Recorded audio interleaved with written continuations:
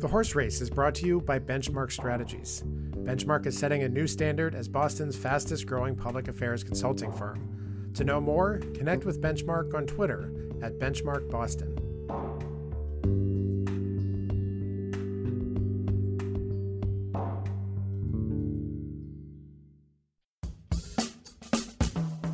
This week on The Horse Race, we're running through the first week of the MBTA Orange Line closure, and then we'll go through some primary primers as September 6th quickly approaches. It's Thursday, August 25th.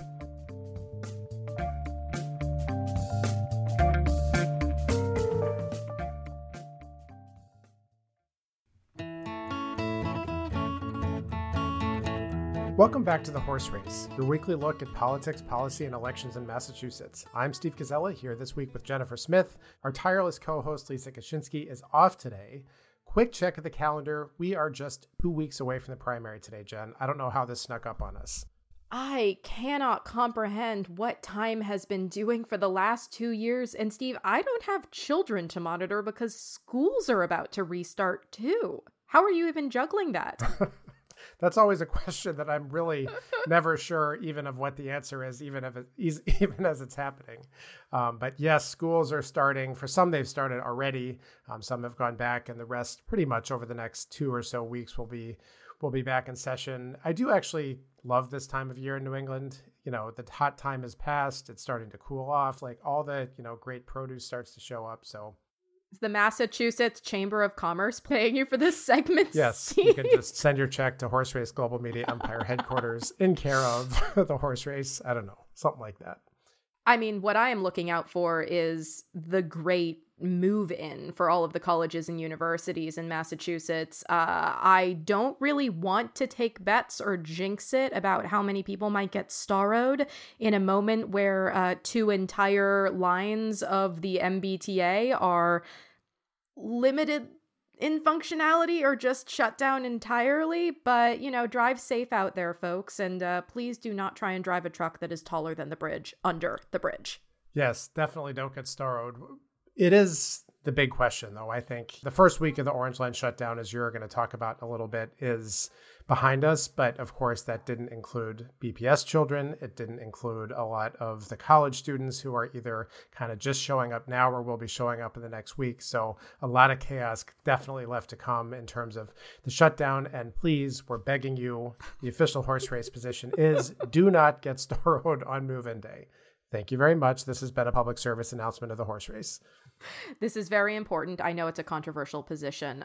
We do, however, as a programming note, want to point out that we are, as mentioning, heading toward the primary. We have one more episode before that happens, the day after the primary. We'll be checking in on how everything went down, but then we'll be off for 2 weeks to let you ponder the results. Cry to yourselves a little bit if your preferred candidate didn't win or take it, and we'll be returning with all of your general election coverage right through November. So mark your calendars. I assume this is how you plan your lives. I sure would hope so, but that brings us to the question for which we've never once provided a satisfactory answer, which is, Jen, why are we here today?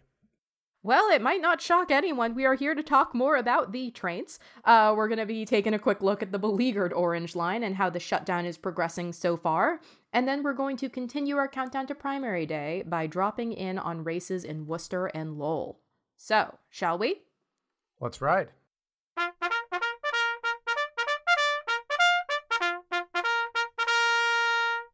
The MBTA's Orange Line closure has been in effect for nearly a week now, in bits and pieces, and riders have had to get creative with their morning commutes. Here to walk us through how the first week of the closure has affected riders, we're joined by Rowan Walrath of the Boston Business Journal. Welcome, Rowan. Hi, thank you so much for having me. Of course. Now, I think the first and most meaningful question we have to get to is, how is it going so far, and is 7,000 journalists on the train enough to keep the system operating? What a fantastic question. It does seem like having so many eyes on this is a blessing and a curse, but one that perhaps leans a little bit more toward blessing. I know my colleagues at the Boston Business Journal and I have been sort of tackling this from all angles in the lead up to the shutdown. And now, of course, in this first week, we're not only covering the Orange Line shutdown, we're also personally affected.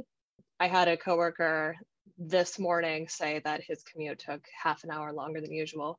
He was kind of like, yeah, it's not that bad. We were like, yeah, but half an hour is not nothing, especially if it's on both ends. Like that's a whole extra hour out of your day.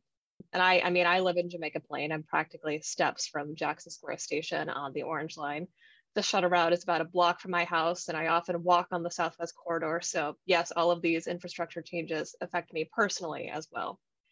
One thing that I saw leading up to the closure was, not only are we kind of freaking out and figuring out how we're going to conduct our lives, so are my neighbors. JP has a very active neighborhood Facebook group, which I'm sure is no surprise to anyone who is familiar with the workings of Jamaica Plain. And what I saw over the last couple of weeks is people posting, trying to find carpools, asking each other what their plans are, whether they're going to take advantage of the shuttle buses or the commuter rail. Someone was asking if the shuttle buses are just, charter buses, or if they had included some of the existing MBTA buses as well, because an issue with the charter buses is they don't have bike racks. So if you're, say, biking to Forest Hills, and then you're planning on putting your bike on the front of the bus, you can't do that anymore, not with these shuttles.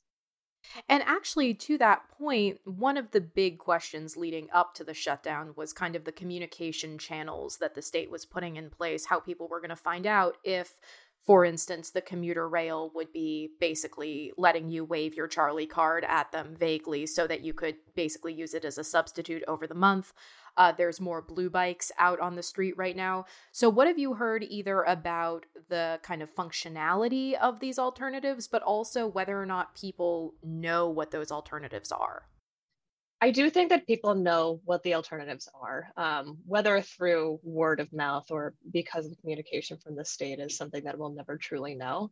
But folks are figuring out, the commuter rail schedule. Is it something that I can take advantage of? Is it something that I will mesh with my work schedule with these extra stops at Forest Hills and Ruggles and other stations?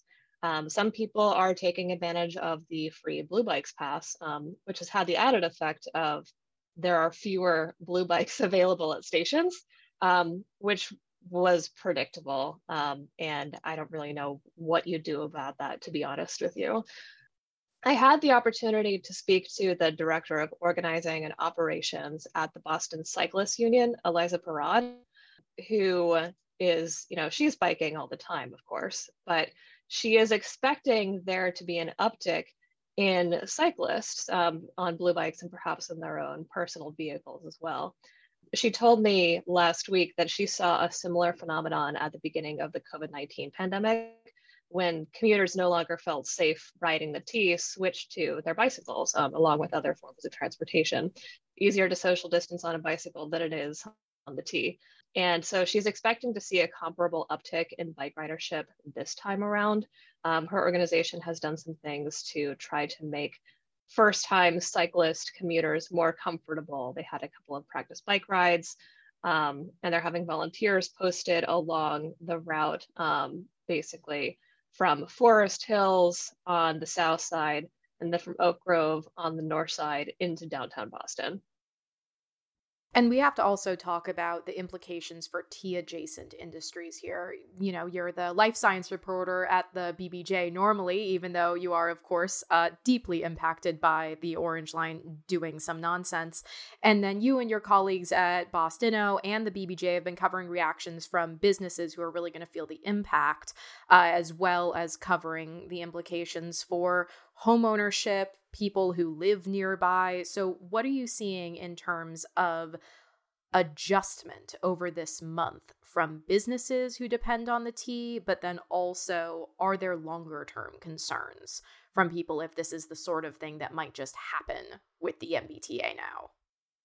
Well, I think people really do have longer term concerns because the shutdown is sort of the acute phase of this illness that has been going on for months now and will be expected to go on for months in the future. We were operating on a weekend schedule on weekdays well prior to the shutdown because we do not have enough safety personnel at the MBTA to have a sufficient number of trains run on time. people already feeling the pains of that. And delays that are related to that specific staffing issue, we already know are not going to be resolved until next year, shutdown or not. And getting to some of these alternatives that are in system, not just blue bikes, but then also thinking about the regularity of shuttles. I did, of course, allude somewhat jokingly, but not entirely, to the very heavy reporter presence at all of the shuttle stops. Governor Baker was tweeting out about the commuter rail, which he apparently rode in the other day. So as a reporter, what are you watching to see if kind of the non-bike alternatives are running smoothly? Because again, we're only 1 week in at this point.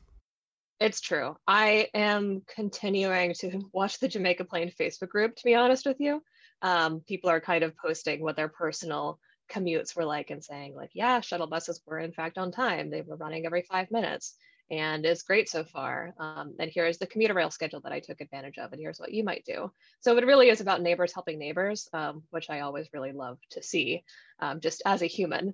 I think that there will be a greater test in the coming weeks. One, because of moving day. I'm just going to pretend that I am not picking up a U-Haul from a site that is on the Orange Line shuttle route, and that I do not have to make a left turn to get to my apartment from there, where traffic cops are changing traffic patterns daily on the fly to accommodate for the shuttles. But my personal griping aside, it's not just moving day. We're also about to have so many more people in Boston, and this happens every single fall. You're going to have, tens of thousands of students at Northeastern University and other colleges along the Orange Line and the Green Line, which is partially closed, which I don't think should be forgotten in all of this mess. And I mean, honestly, those students already, they don't know how to get around. So we'll see if they're able to adapt quickly or not. Rowan and I get to say this as Northeastern undergrad alums. We had no idea how to operate the green and orange lines while we were there. It was a learning process. I mean, finally, the thing that I kind of have to ask is, looking at the coverage so far of how this has gone, there's a bit more attention paid to maybe non-catastrophic, but still kind of not optically great construction-related derailments on the Orange Line as work proceeds. Are you concerned if there are more shutdowns to come, or what happens if another line goes down, as occasionally it does? Does the system seem to you equipped to handle a maybe unexpected delay aside from shutting down the Orange Line and, again, the Green Line, as you noted, in between Government Center and Union? I don't know how many more shutdowns we as a region could take, to be honest with you. I mean, you just mentioned a couple of subway lines. The Blue Line shuttle, I believe, is still running on occasion. A number of buses have been rerouted for construction through Somerville and other areas, especially near Union Square, which is constantly under extreme development. The airport tunnel is closed. I don't know what to say about this. You know what I mean? It's difficult. There's only so much to be done. And I really think it's worth mentioning that the shutdown of the Orange Line impacts Black and Brown Boston residents more than it does a lot of the people who have been receiving media coverage. My colleague Hannah Green at Bostino had a really great story recently. She spoke to leaders from organizations including E4All and the Roxbury Innovation Center, which is run by Innovation Studio. Both of these are on the Orange Line. They create community for small business owners and entrepreneurs in Roxbury, Hyde Park, Jamaica Plain. And entrepreneurs, of course, like other commuters, have to tackle these new logistical challenges, but they also need to travel all around the city for meetings and speaking engagements, working on their pitch deck, going to some competition. And now it's just going to be that much more difficult for them when they already had barriers to access. Well, I think that's about where we need to leave it. Rowan Walrath of the Boston Business Journal, thank you so much for joining us. I assume not mid-commute, to talk us through the region's foibles. Absolutely. Thanks again for having me.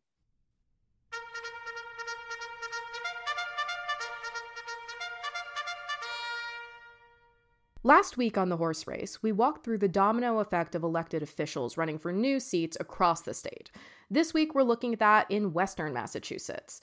Eric Lesser is leaving his state Senate seat, and joining us today to walk us through the implications from that choice is Bera Dunau of the Daily Hampshire Gazette.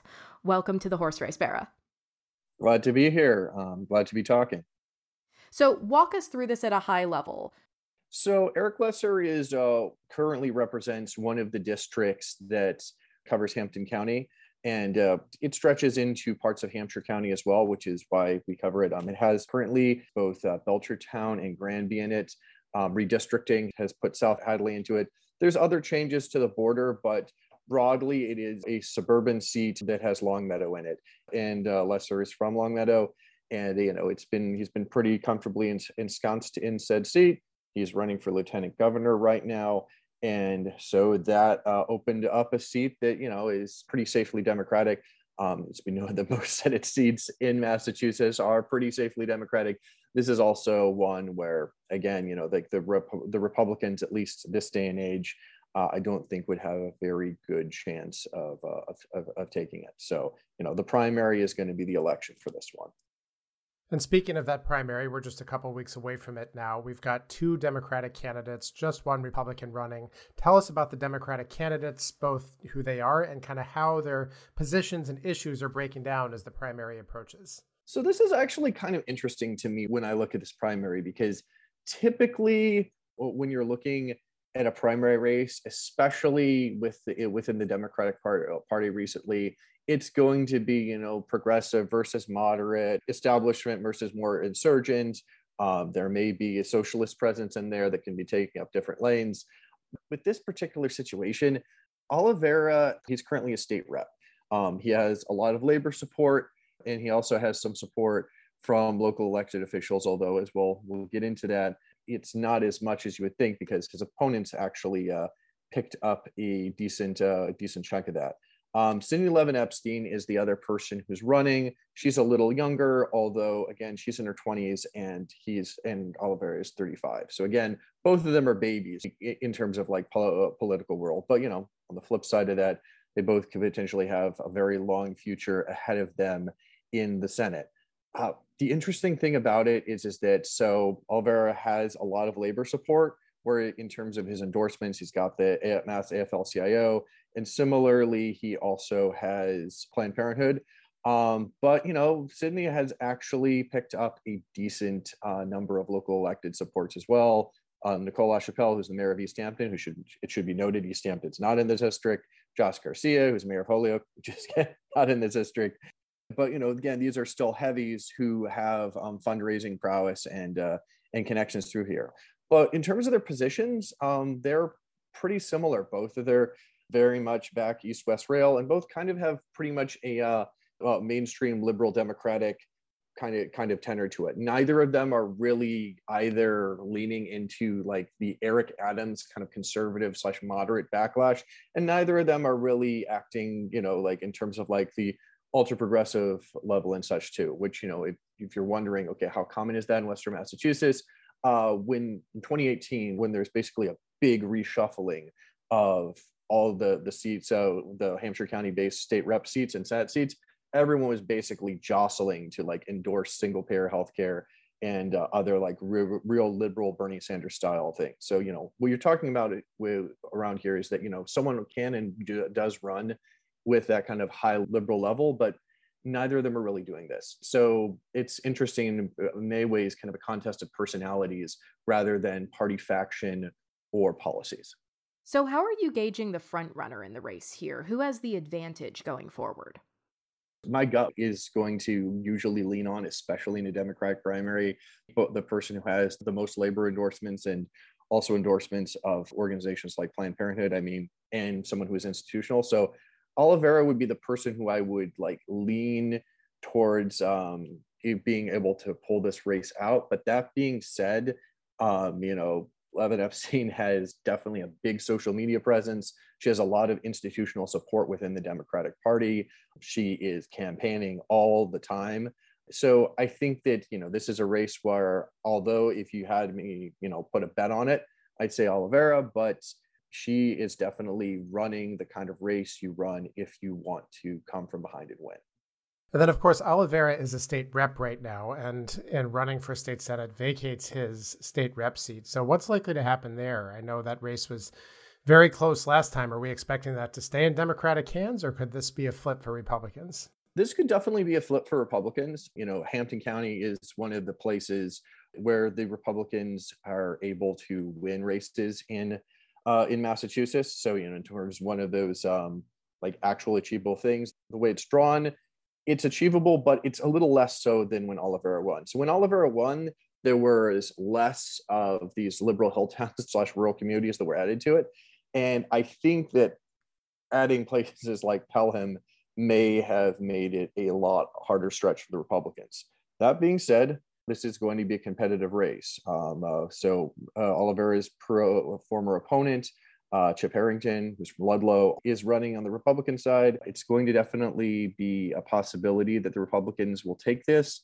But as we've been seeing in the special elections, like last night in New York 19, this is not looking like a red wave per se. I do not think that what we're going to be seeing is like in 2010, where you had a lot of Republicans elected to Massachusetts. I think that Harrington could definitely win on the basis of just, of his actual record and running a good campaign. But I don't think the national and state headwinds are going to propel him to that seat on its own. But it's going to be one to watch, and it's going to be a competitive general election in Western Mass, which is not generally the case for most of these seats. And then pivoting to the last race that we're going to talk about in this segment is the sheriff's race in Hampshire County. It's a three-wayer. How is that one shaping up, and what are the issues at stake? What you're looking at right now is that we have our incumbent sheriff, Patrick Cahalane, and he is being challenged by two people who used to work for him. Yvette Gittleson, who used to work for him in education at the Hampshire County Jail. She now heads education programming for the state of Massachusetts in correctional facilities. And then you're looking at Caitlin Cepeda, who is a correctional nurse who currently works at the Berkshire County Jail, but also used to work under Cahalane in the Hampshire County Jail. This is a really intense race. And if you look at the current Daily Hampshire Gazette newspaper, there is a report of one of Cahalane's employees driving by another employee's house and taking pictures of his Cepeda sign. There is a whole, and it's just also it's pretty intense, and also it's pretty clear that neither Cepeda or Gittleson are stepping out of the way of the other. Both of them feel that they are qualified to take this race. Cahalane has been talking about his record at the jail and getting money to it, doing programming. And on the flip side, Gittleson is saying that things have not been sufficient with education programming. And Cepeda has really been putting a kind of a prisoner health focus on her stuff. So both of them are coming at their old boss from their own perspectives and also coming with some of their own grievances too. So this is going to be a competitive race. Since it's three ways, I think Cahalane probably pulls it out. But on the flip side, I can see either Gittleson or Cepeda winning it. That's the one everyone's watching right now who lives in Hampshire County. Perfect. Well, Bera Dunau, thank you so much for joining us today on the horse race for a breeze through of some very busy races. Yes, thank you much. Appreciate it. Continuing our primary tour, we turn now to Lowell with BFF of the pod, GBH News reporter Katie Lannan. In a story this week, Katie dove into the history and growing pains of the Cambodian political community in Lowell, and she's here with us to break that down. Thanks for being here, Katie. Thanks for having me. Always happy to talk about Lowell as a former Sun reporter. That's great. This is your local territory, which leads us right into what's the backdrop of this actual state rep race? This isn't a race to fill an empty seat, but it's a challenge to a sitting representative. Yes, it's a three-way primary contest. We don't see a lot of contested primaries featuring an incumbent here in Massachusetts, which is something horse race listeners have heard about many a time. I think that most current lawmakers end up unopposed and kind of cruise to re-election. And Lowell Rep Ratty Mom, who was the first Cambodian American state lawmaker, not just in Massachusetts, but the country, has regularly faced challenges in his district. He was unopposed in 2020, but otherwise has seen challengers in pretty much every cycle. And what is the nature of these primary challenges? The two who are running against him are also Cambodian men of Lowell. So what's been going on there? Yeah, they're both Cambodian. That includes school committee member Dominic Lay and Tara Hong, who's a recent UMass Lowell graduate.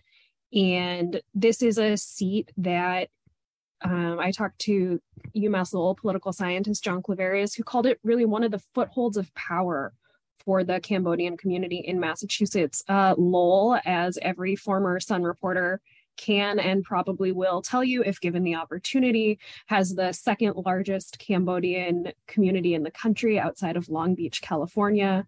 And I believe it's actually per capita, it's higher than Long Beach because the population breakdown is a little different.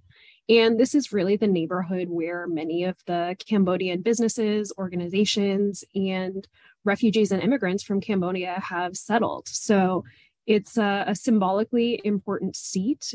And it is a time where we've seen more and more diversity within Lowell's local offices, city and state level. There are now 2 of the 3 members of the Lowell delegation are Cambodian American. Lowell also inaugurated the city and the country's first Cambodian American mayor.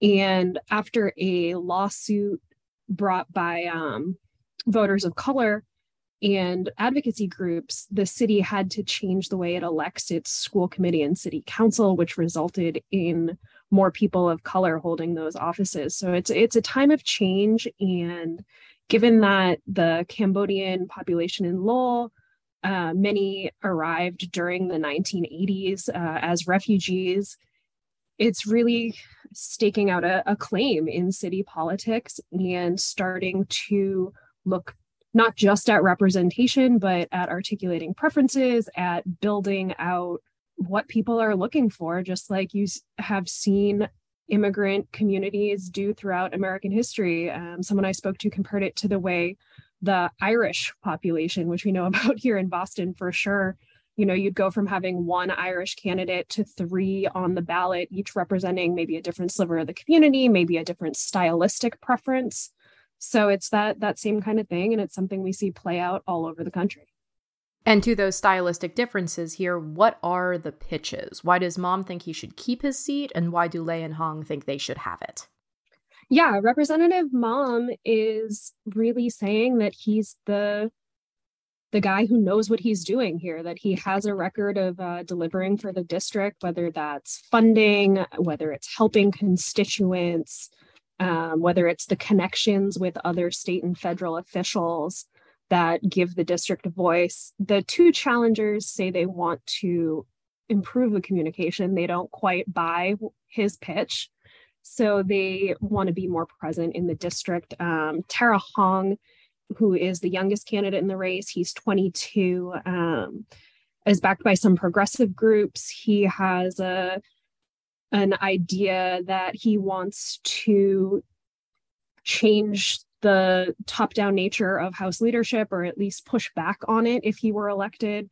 He wants to increase transparency at the State House, something we hear from a lot of legislative candidates running from the left of incumbents. Dominic Lay, who's on the school committee, says he wants to be an independent voice, that he would not be beholden to any group or ideology, but do what's best for the community, and that he has experience doing that on the school committee as well. So it's a interesting slate of candidates.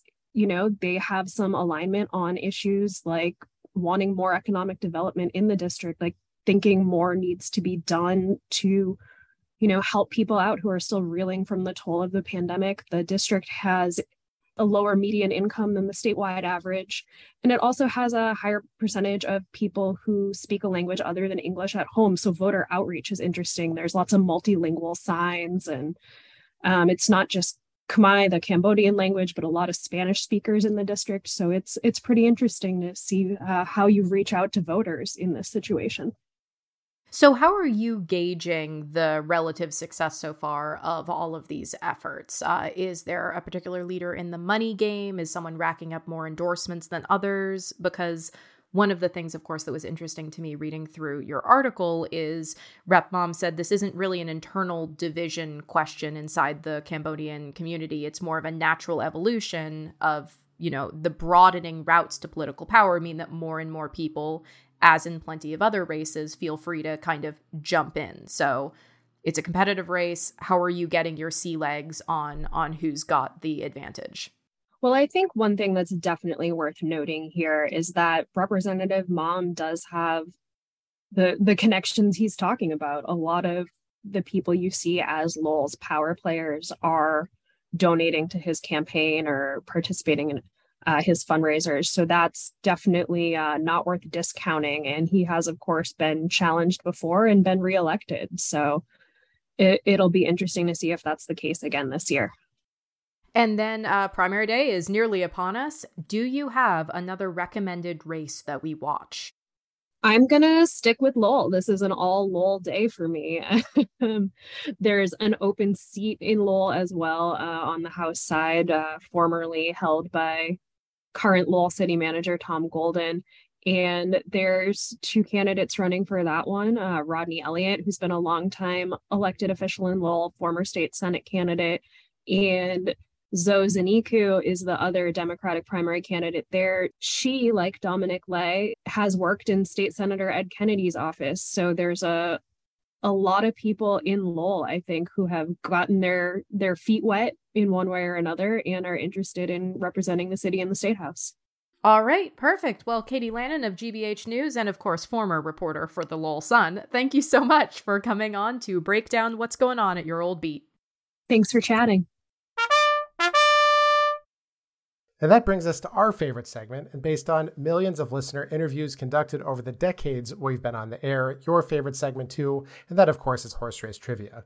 Today's a special edition, which offers negative 100,000 points for every correct answer. So please play at your own risk. And the question is, Jen? When did the first segment of what is today the MBTA Orange Line open? That's a good one. Yeah, I think it is good. Again, it's a risky proposition for anyone. So this is a warning to all of our regulars. You might lose all the trivia points we won't dispense to you. So just go for it and clear the decks for us. But that is all the time we have for today. I am Jennifer Smith, signing off with Steve Gazella. Our producer is Elena Eberwein. Don't forget to give the horse race a review wherever you're hearing us now to help other people find us. Subscribe to the Massachusetts Politico Playbook and reach out to the Mass Inc. polling group if you need any polls done. Thank you all for listening. We'll see you next week.